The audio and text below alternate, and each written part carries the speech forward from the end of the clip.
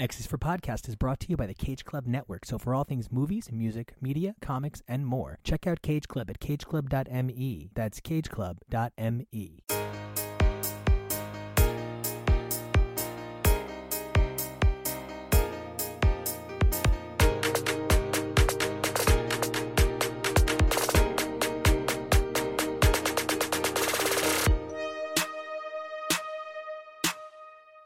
Hey everybody, welcome back to X is for Podcast, the show where we take a look at the many adventures of Marvel's Merry Mutants week after week through their many vaunted titles. I'm Nico, and you guys can find me on Twitter and Instagram at NicoAction. That's NicoAction. And today we have a killer show for you. We're going to kick things off with one of my favorite titles, Sword, before making our way to a guy who's not quite an X-Man, but you know what? These days he's not quite an Avenger or an Eternal either, and that's Black Knight. But first things first, Sword number 4 keeps the series firmly ensconced in the events of King in Black. Now, this is the third issue in the King in Black event for Sword, which is such a bold idea considering Sword had only gotten one full issue out, and quite a long, amazing issue at that. But this put them in the middle of an event right as they were starting their opening salvo. We've seen that from a number of titles in the Dawn of X era, but maybe not quite so intense as here. Now, the title hasn't suffered for that with its ability to focus on a number of characters interacting with the overwhelming sense of dread and dark that this event has brought. As always, Rod, Raven, and Robbie have such a blast and make it so exciting to talk about this title. From the art to the character and the story nuance, we loved this issue and we hope you guys love our coverage of it. Hello everyone and welcome to the next segment of X is for Podcast.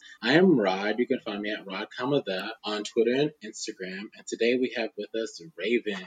Hey, it's Raven, aka Dame Red Bento. Go ahead and come over and find me on Twitter. I'm there quite often. I'd love to hear from you. I've always got opinions on everything, so by all means.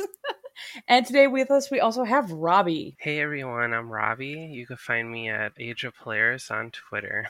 Nice. And today we'll be talking about Sword issue number 4, which is written by Al Ewing. The artist is Valerio Schiti, and the color artist is Martin Garcia, and the letter is Vicis Ariana Mari. All right, y'all. So today, what did y'all think about Sword? I mean, it's always good. It was fun. Like my favorite series right now.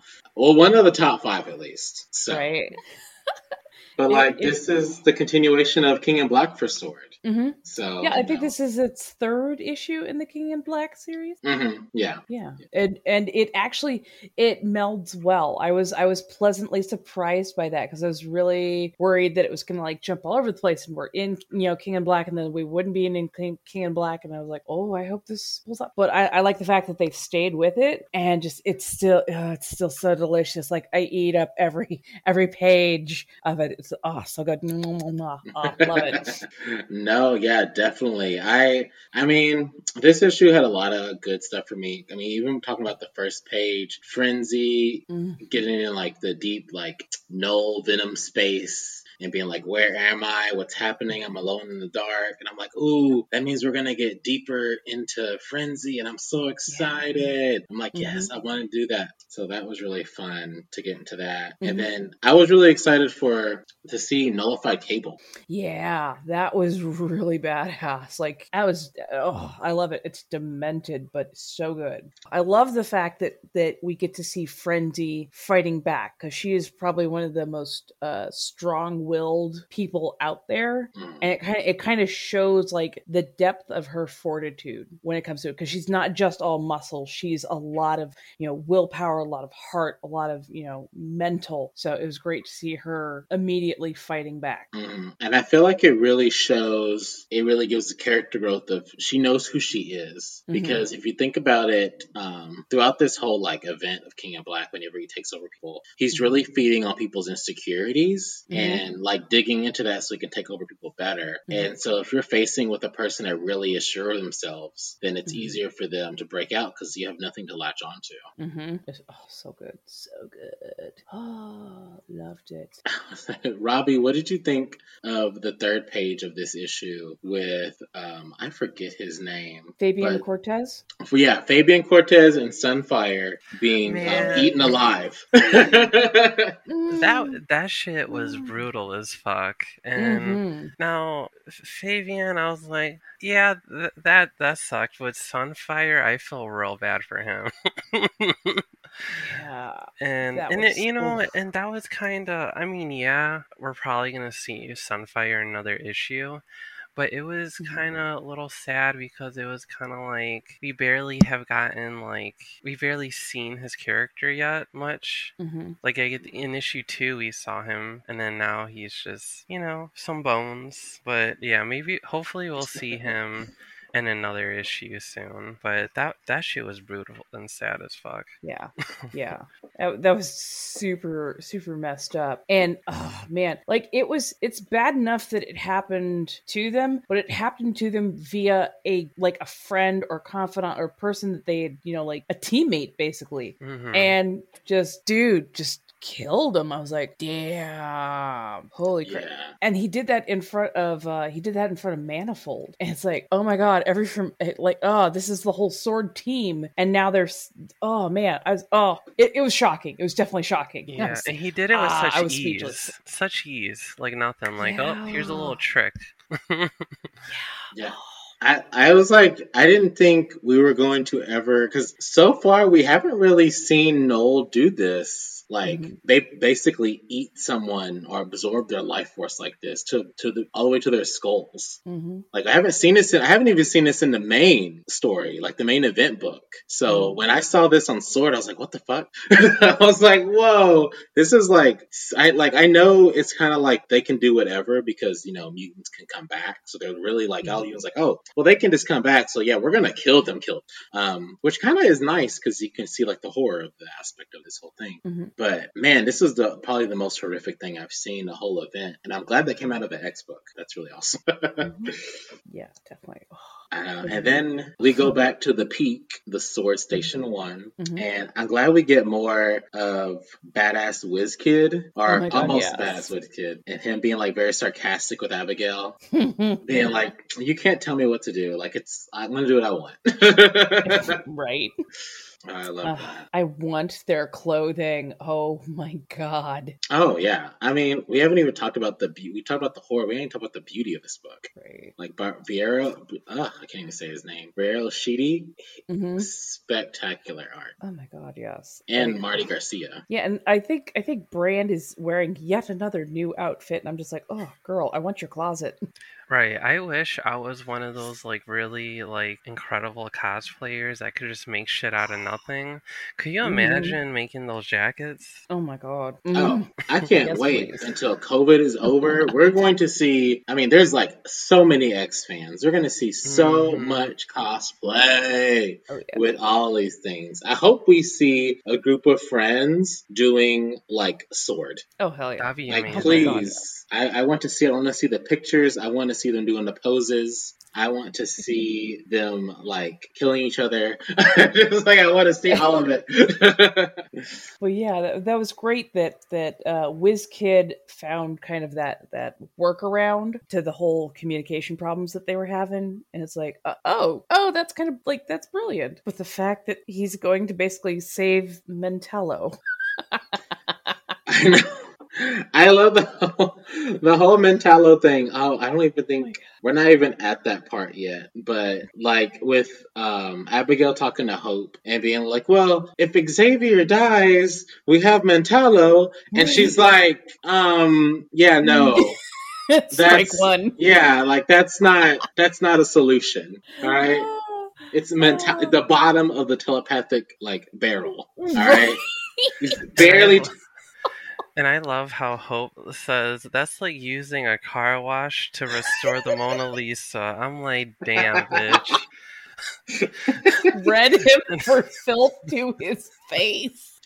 This is the Hope that I miss. Yes, because one thing that I really miss about her from years back is that she's a character that does not care, and she doesn't hold back.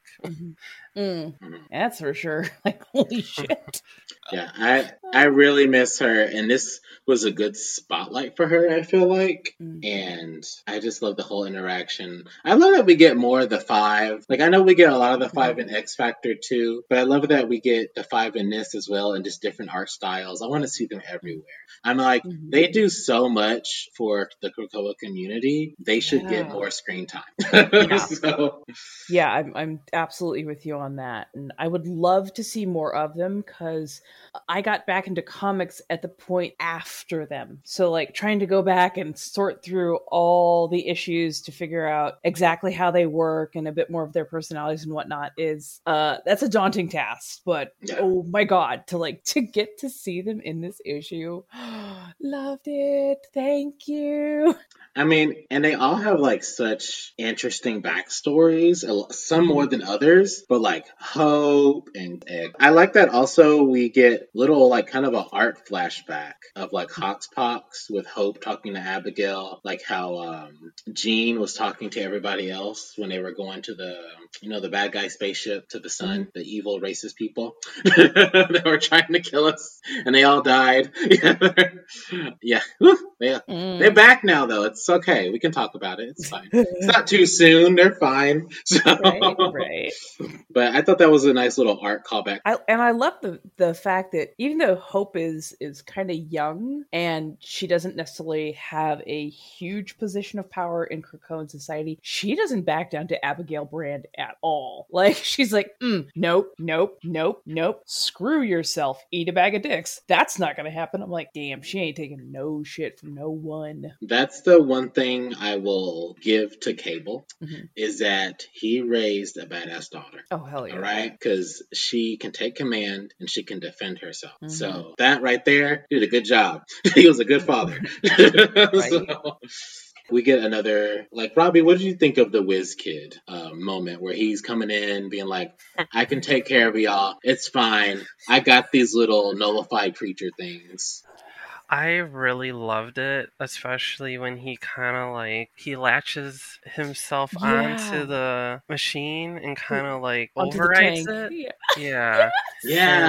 And I like that because it really shows more of what he's capable of doing. And he's definitely a character that's proving that he could really get the team out of like very like unexpected situations. Yeah, I liked it. It was really cute. Well, it's great because it shows that he thinks ahead because he's like, yeah, of course I showed up. Of course I can do this. And they're like, what? How are you doing this to my tank? He's like, dude, I'm like 30 steps ahead of you. I made sure that I could do this because,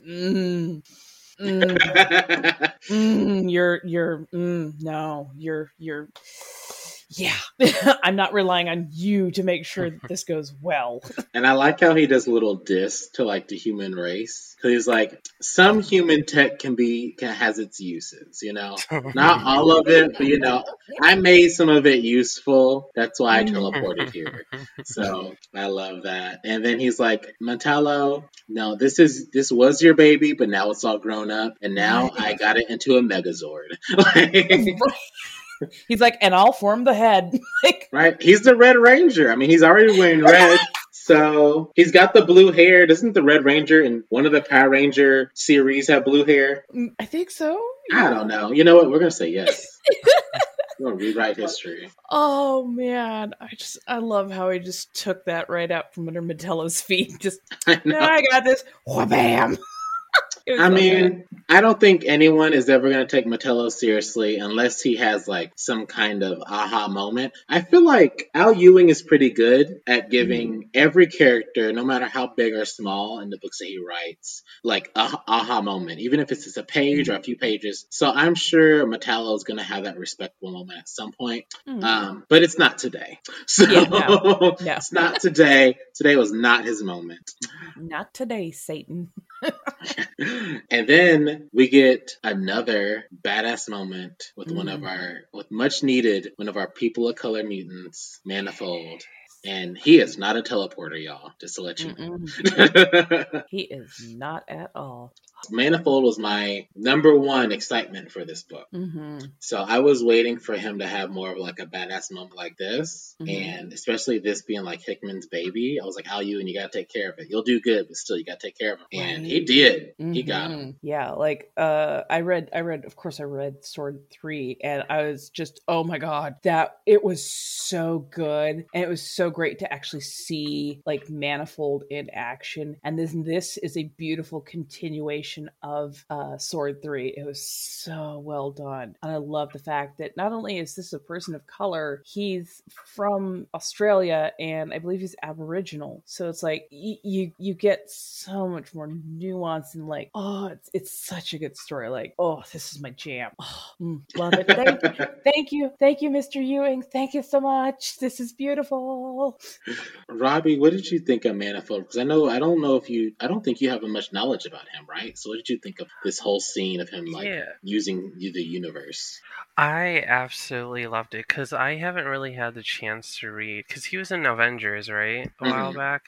Yeah, I haven't really read that series, but coming to this though, and with the explanation of like how his power is sort of like him asking the universe for like favors, and kind of that there's just like a sweet connection that he has to the universe, and seeing the way he's kind of like going back and forth with Null Cable and being able to survive, I really loved it, and I really love the way that Ewing is able to describe how his abilities work, because it's so unique. I have not really seen that in damn near not many characters.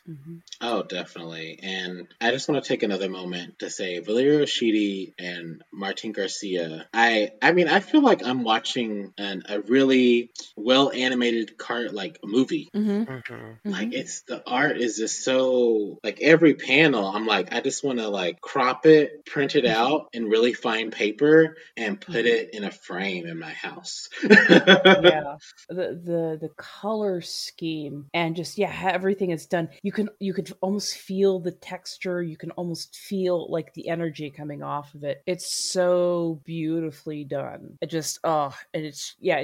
grabs you and it draws you in, and you feel like you're watching like a really well done like cartoon movie going on right in front of your eyes, and it's delicious. Definitely. And I love the contrast of like, because it's like, King in Black is dark and like goth and like evil and depressing and all that. But the world is ending. But like it's such a good contrast of still like colors, like you can see everything, and like it still looks like it's down and dreary, but you have that splash of color that really makes each character pop, even the good and the evil one. And it's just I don't even know how I can even put it into words. It's so fucking and it emphasizes the characters even more, because like you can see Manifold's power. Like he is able to teleport all those like arms of the nullified symbiotes away from him, and that's like super impressive. And like they said, he's not even an Omega Love user. Right. But oh man, he's got skill. He's got serious skill. It's so beautifully done. So well written. And then I want to ask you, Raven, what did you think of Frenzy's badass moment after their whole teleportation fianza? If you could hear dogs barking, it was probably because I was making that high fangirl squeal. Like it was so good. Like, yes, I love Frenzy, and yes, I love watching her disarm Cable. And if you've read the book, you know exactly what I mean. But not just that, but like you could feel this beautiful motion of it. You could feel like the gravity of it. Like the art is so like perfectly done. And what I'm really impressed with is how they actually animated, how Schiti animated the locks, because hair is difficult. it can be super, super difficult to like really give a good flow to. And you could feel it. You could see the way she's like, the way she's falling and grabbing something, and the locks are just streaming up behind her, following that motion. I'm like, oh, it's so well done. I could eat this for dinner, lunch, breakfast, brunch, 11 Z's, you name it. This is just, I love all of it. And the pacing on it is so good. Pacing is like a number one thing to me, because pacing kind of helps get you emotionally involved with it, and, you know, gives you a feel for the story. And this pacing is so beautifully well done. You feel like you're constantly in motion, but you don't feel like you're being rushed through it. It's so good. Love it. Oh yeah, I mean that's what I'm telling you. It's like I feel like I'm watching a movie, watching this. I mean that's what I feel like I've been doing like this whole series so far, but especially this issue has been very like good, well paced, but also very like everything's moving. Everything feels like you're watching it move, and it's still pictures, it's drawings, it's not moving. So I love that she beats the shit out of him. I probably love that for different reasons, but I love it. I'm very salty today. I don't know why. I just like Cable getting hit a little bit. I love how badly she burns him. I know. She's like, you're Cable and you have amplified power, but I'm still gonna beat the shit, right? Because I'm Frenzy. Yeah, like when Nullified Cable's like, I will kill everything you have ever loved. I will beat your children to death. She's like, the only person I ever love, like, I've only ever loved one person, and if you felt the same way, you'd be my stepson. I'm like, I love that. That was really cool. That was really cool. That was a callback, I think, to Age of X, correct? Yeah, that was Age of X. Because Yeah. she was one of the few characters who retained her memories of the event.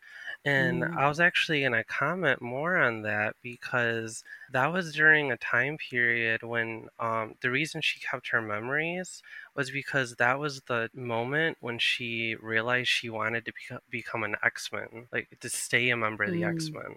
So if she would have lost her memories, she would have sort of lost that love that she found and that community that she found. And I was thinking kind of more back to that storyline. And since she found herself then, I wonder, had she gotten her memories taken away, Null probably would have got to her. Because that, and seeing like the way she breaks out, that callback and everything, how she's able to like withstand all this. This right here is the Frenzy that I fell in love with like 10 years ago when I read Age of X for the first time. And this is honest, like I'm just lost at words with like, I love it. Like this is the moment I've been waiting for with Frenzy ever since like I found out she's going to be a part of the lineup. It's it's perfect. There's like no imperfections with this. Like the callbacks to everything, and chef's kiss. Yeah. Yeah. I love that. And especially as a person who has just read Age of X for the first time, I'm slow at reading some things. So, but I was like, oh, I get to see this kind of Frenzy again. Fun. I'm kind of thinking, so is loving Cyclops the way to salvation? Is that what it is? Is that okay, but listen, hear me out. Hear me out. Some of the best women of the X-Men have all had, a moment where they've, been in love with Cyclops for a minute. The like, viewers look at Emma. cannot see my face.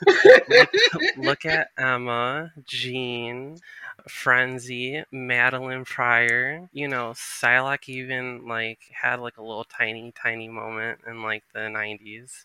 Every girl goes through a low moment where she has a weakness and she makes a bad decision, and then she sobers up and gets the fuck out. Do I have to remind you that freaking Cyclops asked Madeline if she was the reincarnation of Jean, and she punched him? Yeah, that was great. Oh no, I'm definitely that. He's a shit. I am not a Cyclops supporter. No. No. She's like, I had a really bad drunk night. Oh God, get it away. Oh, never again. Yeah, I mean, remember, that was great. That was good. We need Madeline to do that again. I mean, Cyclops has been okay in Hickman's run. Yes, So, he's definitely grown up. He's gotten better, but still, keep him away. I mean, they literally have made almost all the X-Women like have a thing for him. They even tried to have Storm have a thing for him. It was like an issue or two, but it wasn't like super serious. But they like hinted at it, and I was like, no. Yeah, I'm glad that it didn't go anywhere farther than that. No, can you imagine? No, I refuse. I will not. I refuse. In the alternate reality, they have the kids sometime, I'm sure. I'm pretty sure she was the father. So, speaking of daddies, let's talk about Manifold. Being the father to the universe and getting fucking sunlight in the palm of his hand, making it so it doesn't touch anything else except for the nullified part on Cable. What is that? That was the most amazing part to me in this whole issue. I was blown away completely. Yeah, that was freaking amazing. And he's not even an Omega level mutant. Right, how? Skilled. That's pure skill right there. I feel like, okay, so this is like the comparison. He's like the Doctor Strange of like the universe energy, I guess. I guess it would be called universe energy. I don't know. I feel like Al Ewing's probably gonna talk about that more because I'm confused on what it actually is. Is he like the space stone kinda? Like he can like. Well, I think he literally talks to the universe. Mm-hmm.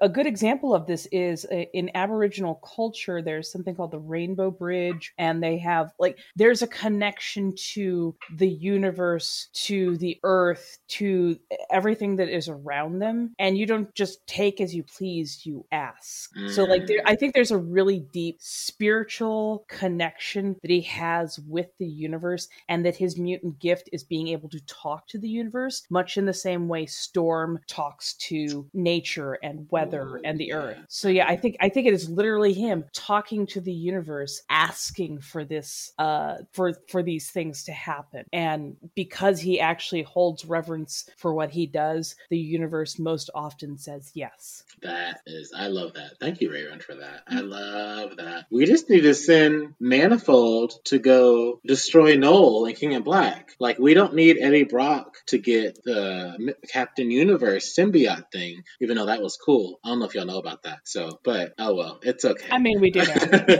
You do now. But that's a really cool moment. You should go read it. But fucking Manifold can get pockets of the heat of the sun and just throw it at him. So, like KO. There you go. Right? But I was actually discussing this after I read this with Juan Chongo ATX, and I was saying, so they made it a point to say that Manifold's not an Omega. Like, they mentioned it a few times. Mm-hmm. So, and even like Null was like if you have your power, what's someone like you that is an Omega that has your power? Mm-hmm. And that's what I was thinking. If someone, like, what do y'all think? If someone like him is an Omega with that power, would they even have to ask the universe for permission? Or they could do whatever they want? Like, I think they'd still be asking the universe, but it would come even easier. Like, they wouldn't need stars to navigate. They wouldn't need to know where they were to make a jump. So, I mean, didn't Gateway have a similar power? Because the Gateway was kind of a mentor to Manifold. He has a similar power. I mean, he can, like his name is, he just creates gateways. So I think he kind of talks to the universe in a way too, where he like can, because Manifold can open gateways as well, but Manifold's like the next level because Gateway's his grandfather. Right. So, I wonder if he has any kids, because his kid might be the Omega. Yeah, we don't know where Manifold's dad is. I'd have to reread that and see what happened to them if we ever found out, because at this moment I cannot remember. But that's a good thing to research. Listeners, if you know, at us and tell us, please, because I do not remember. Send us, screenshot the comic, and then at the podcast. Yes, please. Yes, please. But can we go to the next page and be like, their fucking Megazord is having a dance party while the end of the world is happening, y'all. Like, oh my god, they're throwing a freaking rave. this is the best part of like having an event on Krakoa, because then you get moments like this. So good. I need WizKid to start like a Power Rangers team, because He needs to be like a DJ. That's all I'm getting from this. Oh, I wonder if they could use the sword station to do this to the earth. Oh, just like let the beat drop. Wow, wow. Just stab it into the earth and just make music. See, like, all they need is the mutants to help save the earth. Oh my god. But then the humans want to get rid of the mutants. See? Right? Ungrateful. So ungrateful. Robbie, if you were having this, if you were like WizKid and you were in charge of the music, what would be playing right now? In universe, I would probably play like a Dazzler song, but honestly, I would probably be playing some Britney Spears, maybe. Why? She's fun. Yeah, she is. Or maybe Megan Thee Stallion. I like her too. I would play Megan Thee Stallion. Yeah. What about you, Raven? For the sake of defeating Null, I would probably go with Evanescence. Okay, yeah, She has there's that really amazing voice, and she hits like some really strong notes. So for the reasons of defeating Null, I would go with Evanescence. If I were to go with just my own happy fun, I would go with My Chemical Romance. Nice. You all have picked all good choices. I would play Lady Gaga's Chromatica album. That's what I would play. Oh. That is a good choice. The interludes and everything, all the way up. Maybe not the slower ones because it's not as dancey, but still. Blast the fuck out of Nullified with Gaga. But we need to make a playlist of what they're gonna play on Krakoa to defeat Null. That's the new playlist, y'all. Right.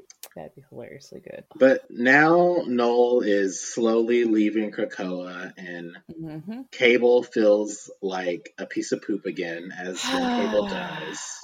Why am I never good enough? He has his father in him. Cyclops is very like that. Phrasing.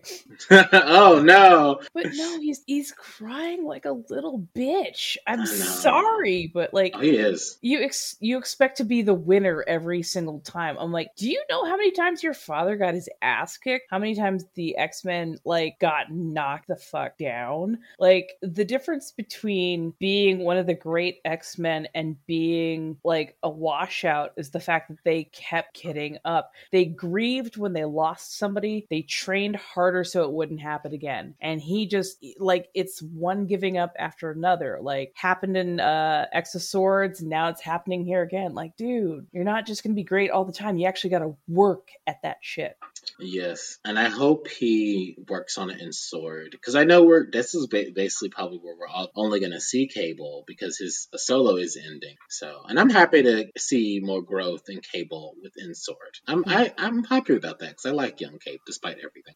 My favorite line in this whole book is what a lot of like people of color, LGBT, and everything should use is, so let's refrain from blaming ourselves for the acts of our oppressors. Mm-hmm. When I read that, I was like, oh, what did he say? Let me read that again. And that was so good. I love that. It took all of us here without effort. If there is a common factor there, it's not deficiency of talent. So let's refrain from blaming ourselves for the acts of our oppressor. Like, that was so powerful. Like, so powerful right there. Like, he's pointing out, like, look, you're not the only one that got taken. Like, your dad got taken. Like, all of us, including myself, and I'm a freaking Omega level. Like, we all got taken. So it's not your fault single-handedly, and don't let the enemy get in your head like that. I just love that too, because I feel like, and I feel like Al Ewing meant to say this because he used the word oppressors. Mm-hmm. So it's like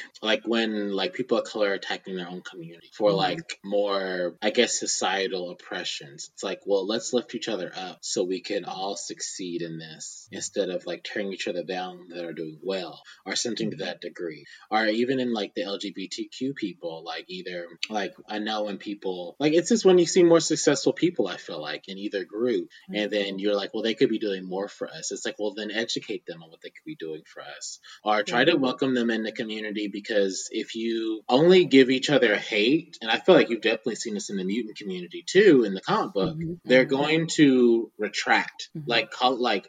Showing people negative energy over and over again doesn't bring them towards you. You know, don't blame them for things that are happening because of acts of past oppressors or because of how the oppressive actions have affected us. Let's come together and fight through that. Yeah, beautifully said. Absolutely spot on. Yeah, right.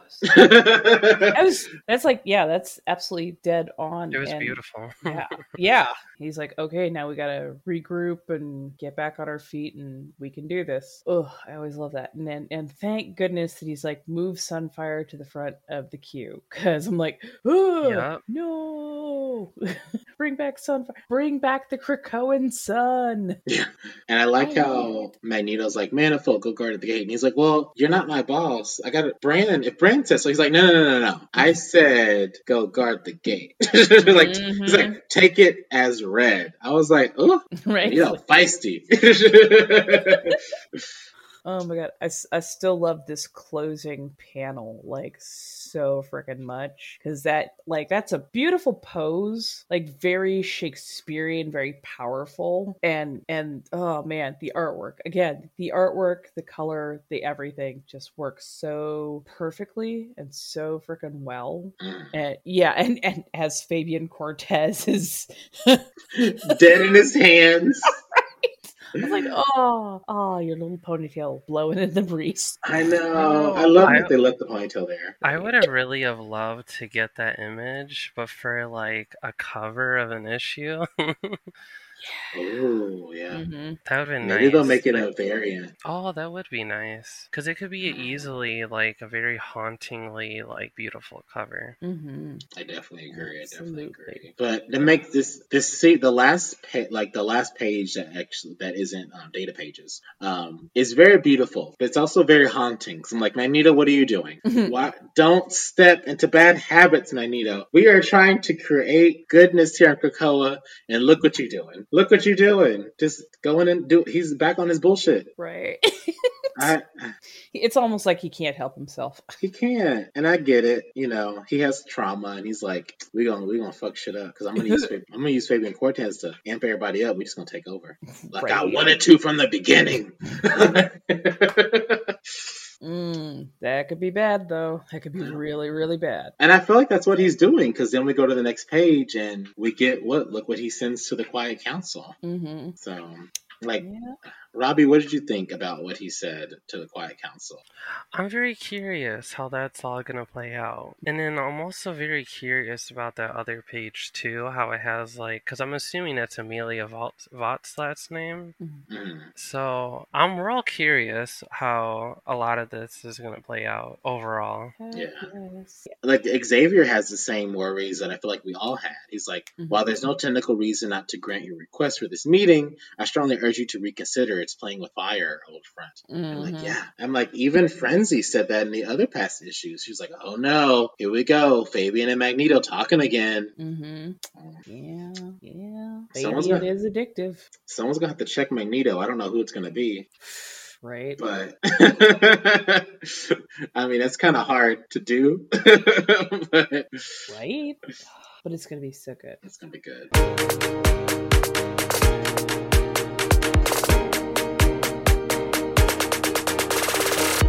Hey everybody, Nico here one more time. Now, okay, I said Black Knight, and you probably all said to yourself, but why?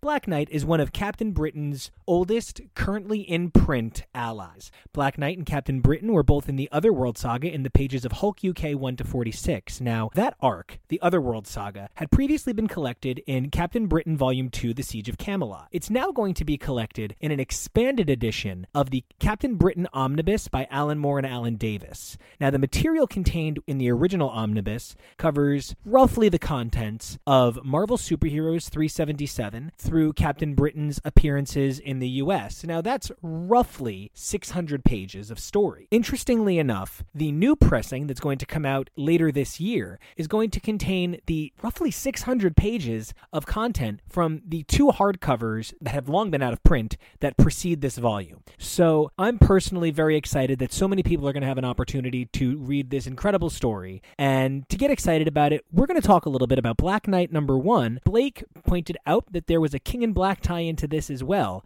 And we wound up talking about this so long that this segment wound up getting split in 2. We're going to have part 2 in the next episode with a little bit more on that King in Black special that preceded it. But until then, guys, we love making this show for you. And if you like what you hear, you might like what you see. So go ahead and give us a subscribe over on Twitter, YouTube, or Patreon at X's for Podcast. As always, we would love it if you guys could drop a review for us on Apple Podcasts. Guys, until next week, enjoy this last segment. Keep those mutant lights lit, the Krakoan gateways open, and guys, we'll see you. Hey everybody, welcome back to X's for Podcast. I'm Nico, and you guys can find me on Twitter and Instagram at NICOACTION. Hey, it's Nathan. You can find me cutting my way out of my own body on Twitter and Instagram at DazzlerAOA. And I'm your friendly neighborhood X-Nerd Blake, and you can find me on Twitter and Instagram at BTMorgan85.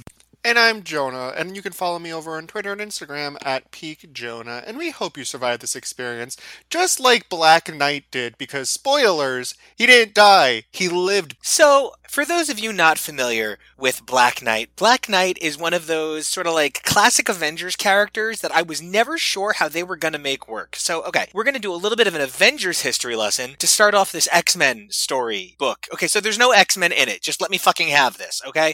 So here's what happened. The Black Knight was one of those classic Avengers characters. Now, contrary to popular belief, hindsight is 20/20. You know what I mean? To think about how popular things are and perspective on things in hindsight, right? Everybody says, oh, the X-Men are a hit, the X-Men are a hit. The X-Men weren't a hit until Chris Claremont took over at issue 94. So, as much as the X-Men were a hit starting in 1975, there's 12 years of X-Men stories before they were a super success. Daredevil struggled to find its footing ever until Frank Miller came along in the mid-70s. Now that means there was a decade of Daredevil prior to Frank Miller. What most people don't realize then is Bullseye didn't show up until Daredevil 120-something. Kingpin and Elektra showed up in the 160s and 170s. These mainstays of Daredevil didn't show up for like 15 plus years. Right now, what does that have to do with the Avengers? As we understand the Avengers, we sort of have a vague idea of who the Avengers are in terms of the MCU, but that representation doesn't really match the comics. As silly as it sounds, the modern MCU Avengers are a lot closer to a reapproximation of the Brian Michael Bendis New Avengers. This sort of, it's the best pieces of, and it's some other people too, don't worry about it. Black Knight was one of those Avengers mainstays who was just always on the fucking Avengers. It didn't matter what issue of Avengers you picked up, there he was, in that dumb bucket helmet, right there, right? And what happened over time was guys wielding swords got less cool, I guess, right? And Black Knight wound up being one of the characters that sort of got remainder-itemed in the Brian Michael Bendis New Avengers-ification of the Avengers. There was room for magic, sure, but the magic had to be flashy and big and Wanda. Now, Black Knight as a character has been traded around across a ton of properties. Nathan, I think no one knows this better than you. I believe you and I have a soft spot for a specific thing that happens to the Black Knight when he gets sent to the Exiles universe. Oh my god, Ultra Force. Holy jeez, right? So yeah, a little bit to explain is Marvel bought Malibu, and Malibu Comics had its own universe called the Ultraverse, and they sent Black Knight and Cersei over there. Like Eternal Cersei. Absolutely. I mean, and also, like, during that time you had, in the Exiles, you had Sienna Blaze, Reaper, and Juggernaut, which was crazy, and that was, like, the first time we got to see really, like, Soft Boy Kane, too. That's why, like, I love that era. Now, that's a really unbelievable thing to mention, that Black Knight had stuff over at Malibu, and he actually had a number of titles over at Marvel UK. Blake, Jonah, here's my question for you guys. When I say Black Knight, what comes to mind?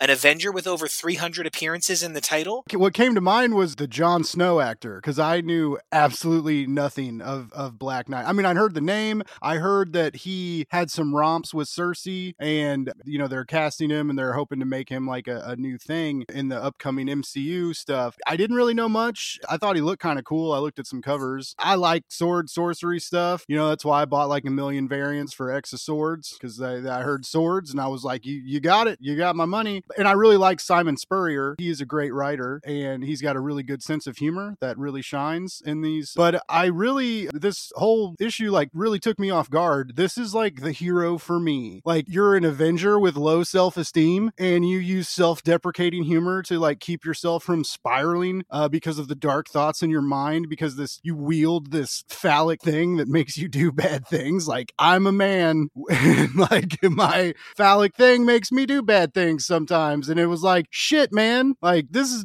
dude is for me. And it made me laugh and had great art. I'm looking forward to going back in time and checking out some of his stuff. He's got like a weird past. I like that they call him the Black Knight because he seems kind of like the black sheep of the Marvel universe. Jonah, how about you? How did you feel about Dane? Now, I know you've heard me, not Taylor Dane, because I would need you to tell that to my heart, but I love Dane Whitman so much, and you've heard me go on and on about him. What are your thoughts on the Black Knight, especially with this weird entry point somewhere like halfway between a recap and a new issue? I have a different frame of reference when you say Black Knight to me. My first thought goes to Fire Emblem. Black Knight is a character in there who has probably one of the best, crit quotes of "Know Your Place." It's really badass. But the second thing I think about with Black Knight is way, way, way, way, way back in Marvel 1000 when they were going over these characters that they used to have, or they still have, but they just haven't been seen in a really long time, and these characters that have been around for years. I believe Black Knight had a dedicated story to him, if I'm not mistaken, about, Camelot. And that is where my mind for this, in terms of comic, first went. And then I read this issue and I was like, oh, cool, we got another sad boy. But this sad boy is funny because he doesn't want to be sad. But he's like, nobody likes me. I just want to be liked. Why do they hate me? And everyone's like, you're kind of weird. And he's like, that's not my fault. I can't use my powers if I'm not weird. And they're like, well, that's your double-edged sword. And he's like, but there's only one edge on this sword. I love how hard you ran that into the ground. That was beautiful. I'm really proud of you. As a man who loves you, today, my son, you are a joke man. That was awesome. So I want to intersect with something you said about how, it's kind of hard to find a lot that you know about this character. You go to other points of reference. And Nathan, this is another one for you. Nathan has hungered for a specific omnibus since time immemorial. And that omnibus is the Captain Britain by Alan Moore and Alan Davis. Now, the thing about that omnibus is it's getting reprinted in November to include both hardcovers that come before it. Included in that material, that does mean, though, that this omnibus is now less than 1/3 Alan Moore, which I do want to be very clear. If they're going to continue calling this the Alan Moore Omnibus, they're going to have to be very careful about that, because in what's about to be a 1,200-page omnibus, Alan Moore is going to be responsible for about 220 pages. So let's just make sure that we're not misrepresenting the book by its name. Right? It is actually more the Alan Davis omnibus than it is anything. So let's just, check that a little bit.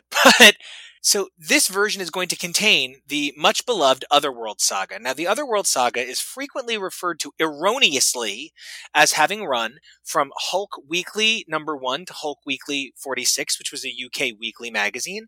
These stories were 2 to 3 pages. The majority of them were 3-page black and white stories with the occasional 2-pager to balance out page counts in the book. Now, this also saw a retelling of Captain Britain's origin in a sort of cut-down way to make it easier for fans of the character who had no idea who he was. Captain Britain had disappeared from the pages of Marvel UK toward the end of the 70s and did not reemerge until 1980-1981 for the Otherworld saga in the pages of Black Knight. So I can't help but think that Otherworld saga being released in an omnibus called Captain Britain during a big Captain Britain time, coming out right around the time that Black Knight is going to appear in Eternals, that is some really good synergy. Now, it's really interesting that the book is going from a 600-page omnibus with 2 300-page hardcovers before it to one 1,200-page omnibus in which Black Knight's main contribution is going to be kind of a middle 140-page footnote. right? So there is an X-Men tie-in here. It's very roundabout. Let me have this. I want it to make sense. Now it does.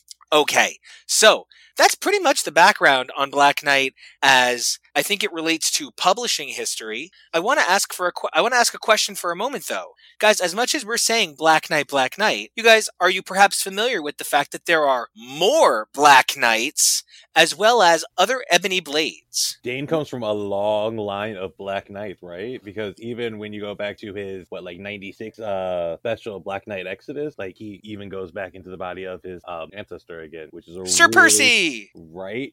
That is such a cool story, right? It's like basically the origin of Exodus. You can see him before he becomes this crazy genocidal maniac. Oh, love that. So thank you for pointing out that there's another very nebulous, tenuous, I can barely get away with it, just give me what I want sort of connection to the X-Men. Hey, he was an Excalibur too, okay? Oh, yeah.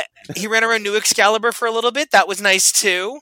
So were you guys aware, though, that there is a fake Ebony Blade that was wielded by a villainous version of Black Knight that ran through the pages of Black Panther by Reginald Hudlin when Black Panther was getting ready to marry Storm? That story then re-intersected with New Excalibur, where Dane was like, I know there's a fake sword, I gotta get the real one back, but the real one's so evil!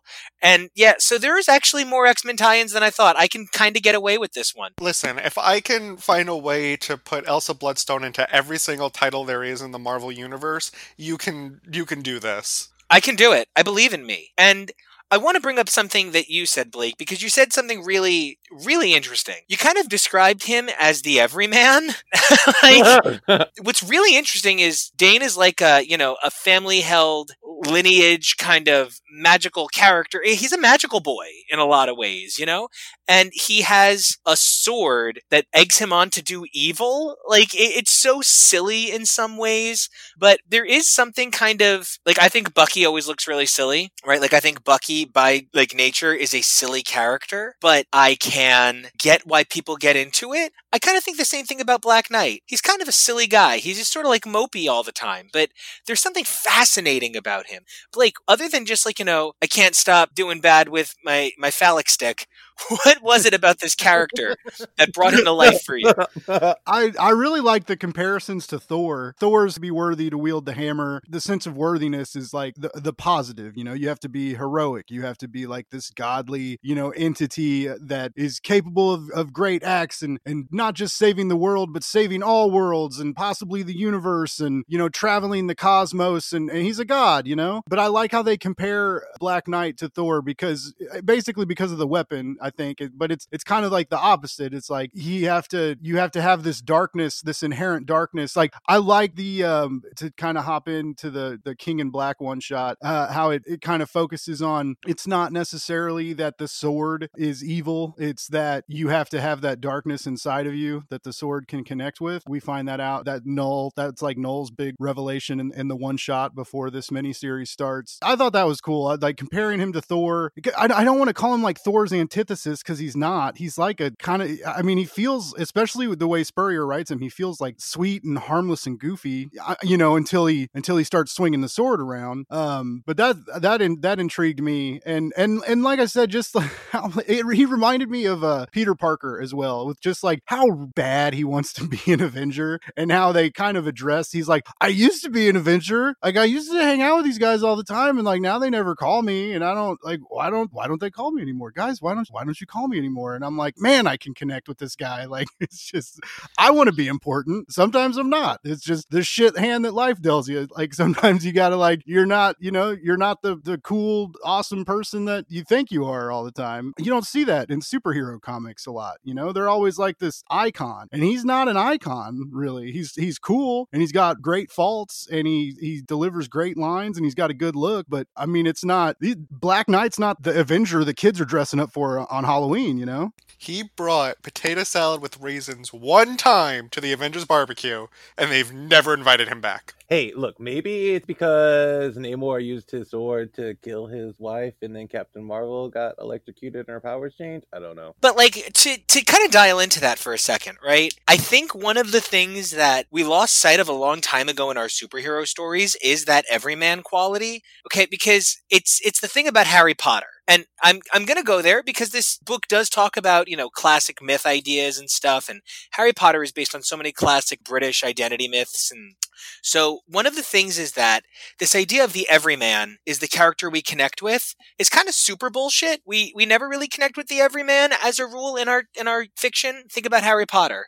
How is Harry Potter the everyman? The darkest wizard of all time tried to kill him and failed, making him a super celebrity who lives in hiding like the world's most magical Hannah Montana under the stairs. And then he goes to school where he's King Jock, has an unlimited trust fund, and the headmaster lets him get away with everything, including banging his best friend's younger sister. I'm sorry. Can somebody tell me where Harry Potter is the everyman? Where is that kid accessible? You're telling me you didn't go to a magical school where you were basically gifted this destiny to destroy the evil that was trying to destroy the world, and that you were the destined hero, and that you were scarred as a child, and then you bang your best friend's sister? That didn't happen with you? Oopsie dopes nopes. So is he like the magic Jean Grey kind of? He's a magical boy in like all ways that are significant. He's a messiah figure in his own story, and one of the big things is he has to be written in a cyclical nature. Like, you have to pump his power up so he can beat the bad guy at the end of the book, but then you have to set his power back down for the next book. So he doesn't get to keep the weapon that saves the day in the second book. He doesn't keep the time turner from the third book. Like, there's constant ways that they set him back so he's not more powerful.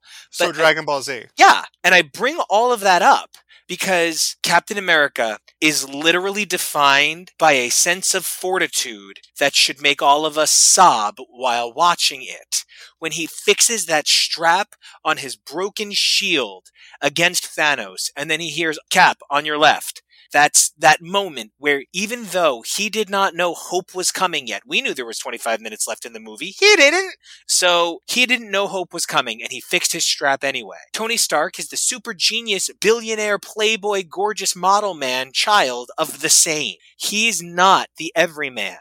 Natasha has no past. Thor, there are no everymen in the Avengers. Even the closest thing we've got is Bruce Banner, who goes out of his way to make it clear he's not an everyman at every moment. He's never trying to not be special. He's just trying to not be the Hulk. They're two different things.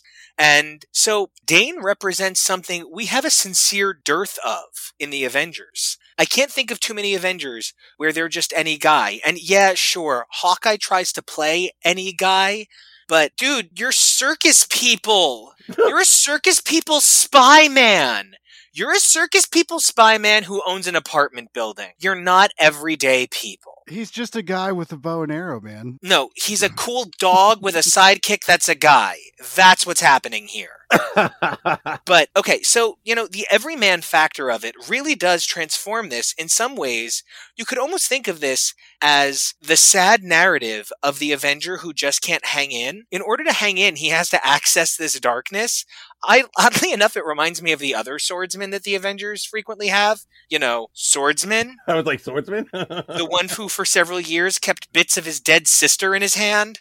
NBD. So gross. So gross. So, okay, all this said and done, we are actually here to discuss I almost said Black Widow #1. Help us all. We're here to discuss What? I was joking. I was like, hold on, let me pull up my notes for that one. We're here to discuss Black Knight, Curse of the Ebony Blade #1 by Simon Spurrier and Sergio Fernandez de Villa. And I also want to point out that the issue is called Curse of the Ebony Blade, and then the sword on the cover is gold and red, and I'm like, that's not that ebony. So this issue was sort of a common trope that we love in storytelling. Somebody speaking to an off-panel third party. It kind of is that middle ground between talking to your therapist on The Sopranos and Claire and Phil addressing the camera, right? So we get this really fun interplay, and it's set against what should be like a normal day for Dane, just hanging out with the Avengers. But he gets his head super chopped off, and then he gets reborn after a lady touches the sword. Okay. I loved this, but I am left with a lot of questions. We've addressed the Dane of it all. We've looked at the Whitman, and we're not talking Walt. I'm cutting that joke. No, I'm not. I'm leaving it in to spite myself. But here's my question about this issue.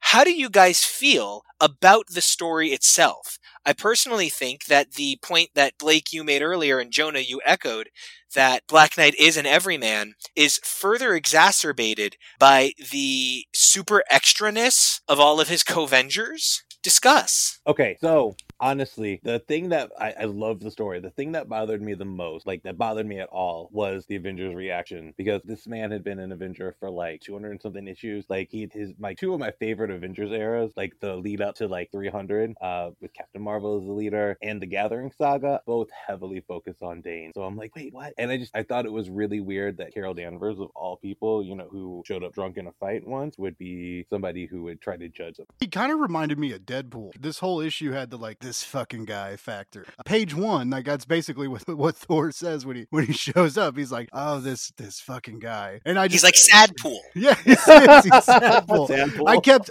honestly, I kept with the weird narration and just the goofiness. I really kept waiting for him to break the fourth wall. I'm really glad that didn't happen. That would have been a little too much, but it just kind of felt like that's where it was going to go. I got a big Wade Wilson vibe from him, but yeah, like I said initially, man, I was really taken aback by the humor in a great way. I enjoyed it. It made me laugh, but I did not think that's what I was getting into, especially from what I know about King in Black and Null is it's very void of humor. It's a serious event that's been going on for like 3 years now or something. Like it's been going on a really long time. I feel like there's a lot of Null in a lot of places in the corners of the Marvel universe right now. I wasn't expecting to have a bunch of laughs, and I wasn't expecting to have the protagonist, the star of this comic book whose name is on the title, to like be killed in the first issue. Like it's just zany and weird, man. And I don't have a lot of experience with Spurrier. I just read his God Shaper a couple weeks ago, which was really intriguing. Spurrier has like a lot of range, and I feel like we're going to get that in this mini series. We're going to definitely,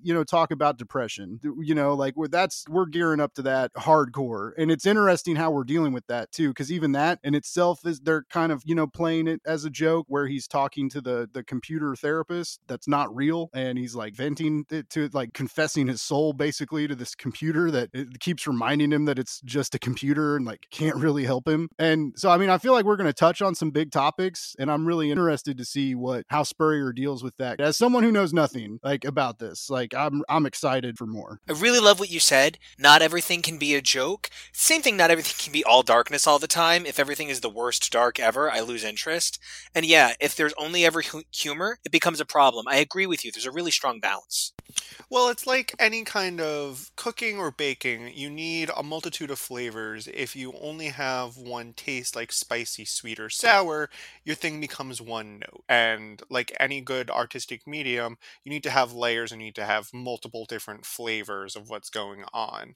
What I really liked about this is that it felt unique in the sense of I haven't really read a story about someone who wants to be a hero and has the chops and has the powers and was previously even on the team to everyone not liking him. And they did this really great walking the line of making Black Knight seem like an underdog without him seeming pathetic. And he's literally just there, just wants to help. And everybody's like, why did we invite him again? Who invited him? It's this really interesting juxtaposition of these characters who we often identify as this pinnacle of goodness and acceptance, and they're the Avengers. They're meant to help people. They're not meant to judge people. And we see them judge another superhero who was previously on the team. Another thing that I really like about this is that Black Knight is treading on this theme that's really common in anime, where it's a character who's given this dark power or has to fight this darkness within them. And and like holding back, and like they're often super dramatic and super over the top. And even though I know it tends to be overdone in anime, I find it really enjoyable because I think it's very funny. And I think they did a really good capturing of what that means in American comics. So I'm kind of excited to see how that continues.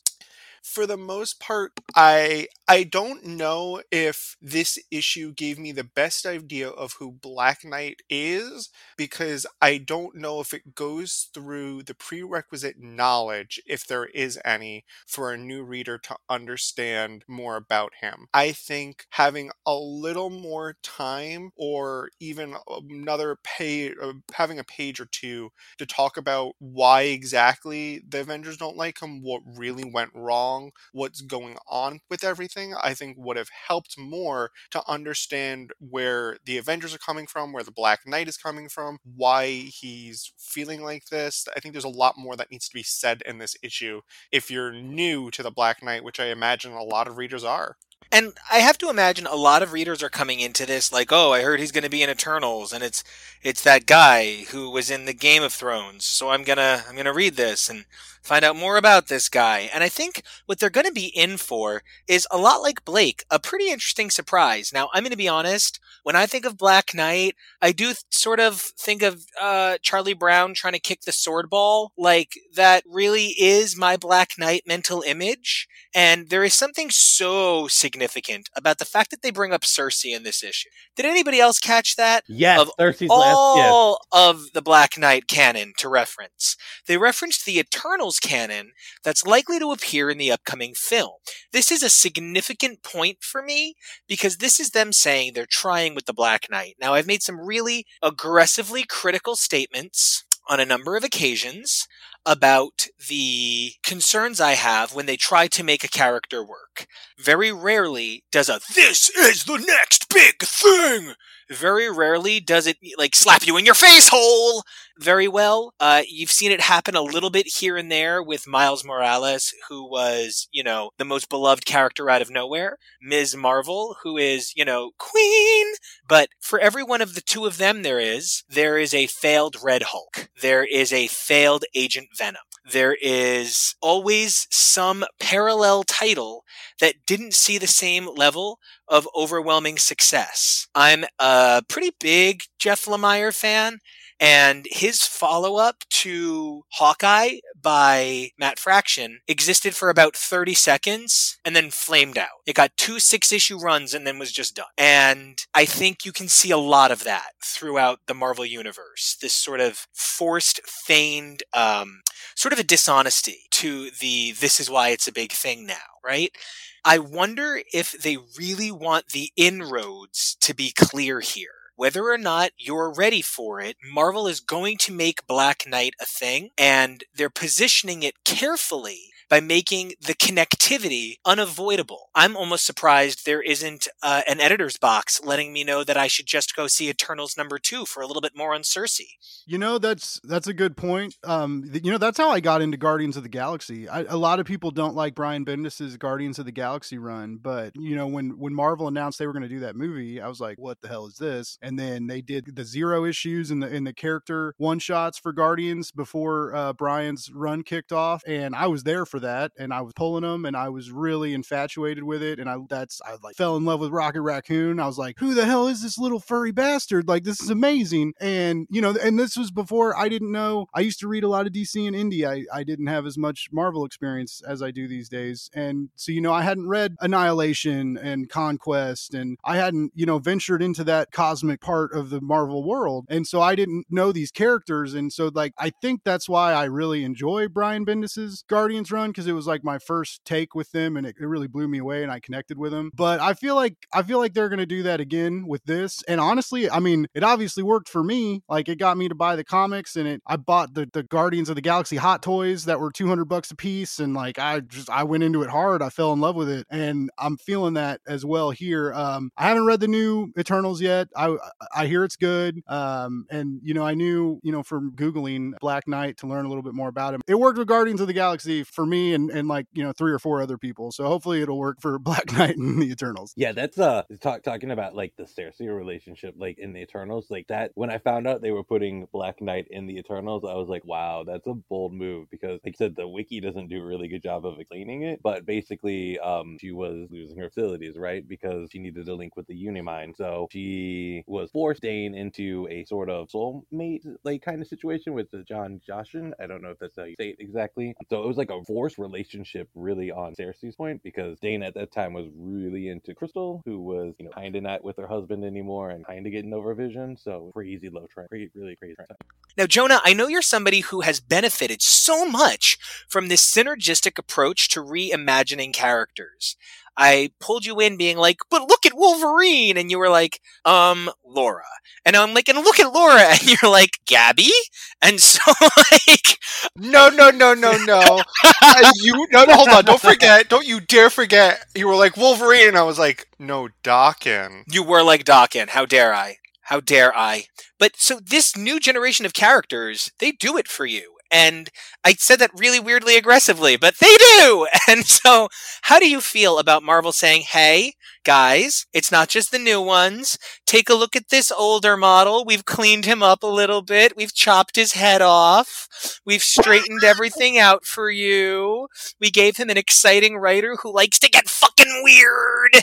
And we want to know what you guys want to do. Do you guys want to play with the Black Knight? How does this work for you? I don't get in this guy's fan. God damn, Jonah, please don't get in this guy's fan. But how is this approach to reintroducing classic characters working out for you? I appreciate it because I think there's a treasure trove of characters that aren't being utilized. I mean, when we covered Marvel 1000 ages ago at this point, I talked about falling in love with the character of Blonde Phantom. Was she really anything spectacular? No, but I was excited about her because she had a little bit more of a simplistic design, and this idea of this super badass woman finding a dress and being like, I'm going to be a superhero in this dress was iconic and amazing, and something that I would absolutely read today. So I don't think that there needs to be new characters introduced constantly. I think having new characters is fun and really great and special. But there's so many characters that aren't being utilized, that aren't in a title, that haven't been seen for years, that really, it's almost a waste. You have these IPs, use them, especially when there are characters that haven't been seen or used in a very long time. You kind of get to make them a new character because you can give them a brand new design and you can redefine their story and their characteristics.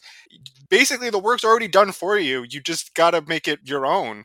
So I appreciate this step of having the mix of introducing these new characters that I think are cool.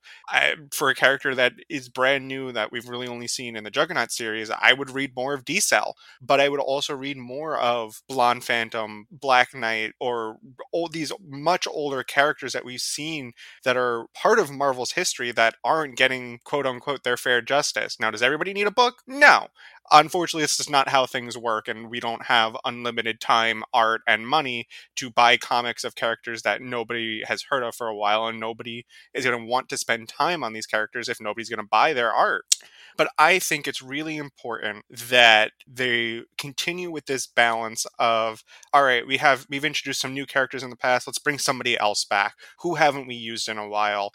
It's really, it's almost mind-boggling that they're not even doing more characters that have already been seen.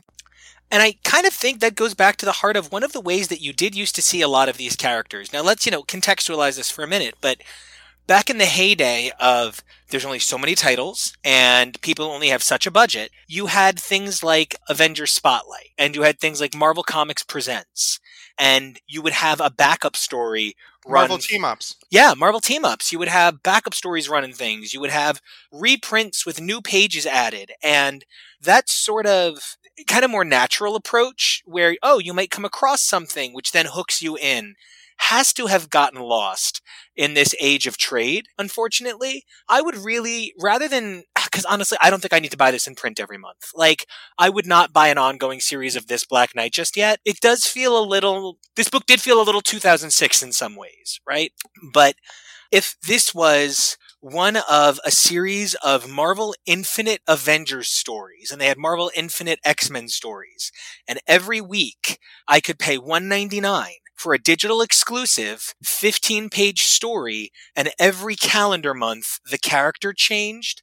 I would buy this sort of thing expressing a multitude of the Marvel Universe in a heartbeat. How do you guys feel about sort of mix and matching titles like that? Would you guys be open to a sort of continuous rotating roster, or are you guys here for the Black Knight of it? Do you guys want more Black Knight ongoing? While I've not always liked the issues that came out of it, what I did like about the idea of Marvel Team Up is showing two heroes that might not have interacted or haven't interacted before interact. I think it's much more fun when you have an interactive universe where you're constantly seeing cameos and people interact with one another and having these either weird or funny moments.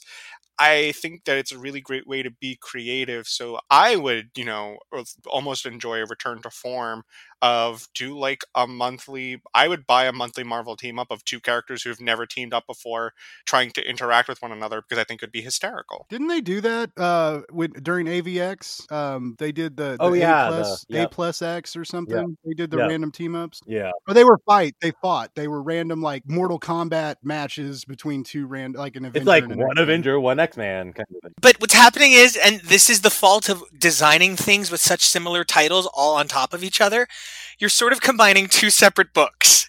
So there was AVX, which was Avengers vs. X-Men, and then there was AVX Versus, which was 6 issues of Mortal Kombat style one-on-one fights. Then, immediately following AVX, as a part of a tie-in to the Uncanny Avengers X-Men Avengers Unity Squad, there was A plus X, putting one Avenger and one X-Men together on a mission. Oftentimes, it would be split 2 ways, and you would randomly get Loki and Magneto working together for no reason, which could not be any kind of mission ever. Yeah, it was an odd book, but it gave us some really brilliant artists and writers coming up in exciting ways. I was gonna say that Rogue and Natasha story, that was beautiful. In that line, I was like, to agree with Jonah and Blake too, kind of. I really would love to see that happen. I'd almost love to see more of a Marvel comic present kind of book instead of a Marvel team up, just where you've got these back characters that get a little spotlight in a 3-segment book. I kind of enjoy these miniseries. They're easier to pull. It's not as big of a commitment. 5 or 6 issues. I'm not a rich man, but I can do an extra 5 or 6 issues over the span of 6 months or so. It's not a terrible commitment, or it's going to come out as a quick fun trade later if you're a trade waiter. But I kind of like this idea of what Marvel's doing is bringing on these writers that aren't normative big 2 go-to names and saying, hey, we'll give you 5 or 4 to 6 issues and run with it, show us what you can do, get weird with it. And I like that experimentation, and I like the freedom that they appear to be giving the writers based off these 2 issues from Spurrier that I just read, with Black Knight, and what I've heard and seen teased for Beta Ray Bill with DWJ.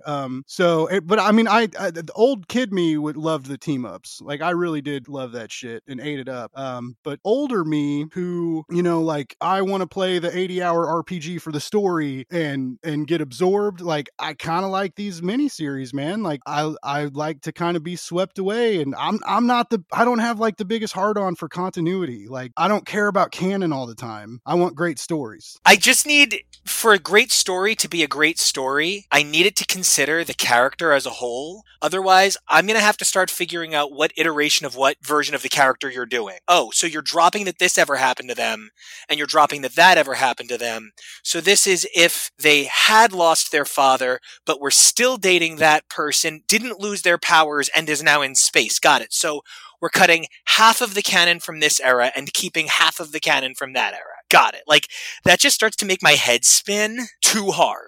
I need some canon. I can see how people like you that have a lot more of experience and the trivial knowledge of the Marvel universe and let's go with trivia, not trivial.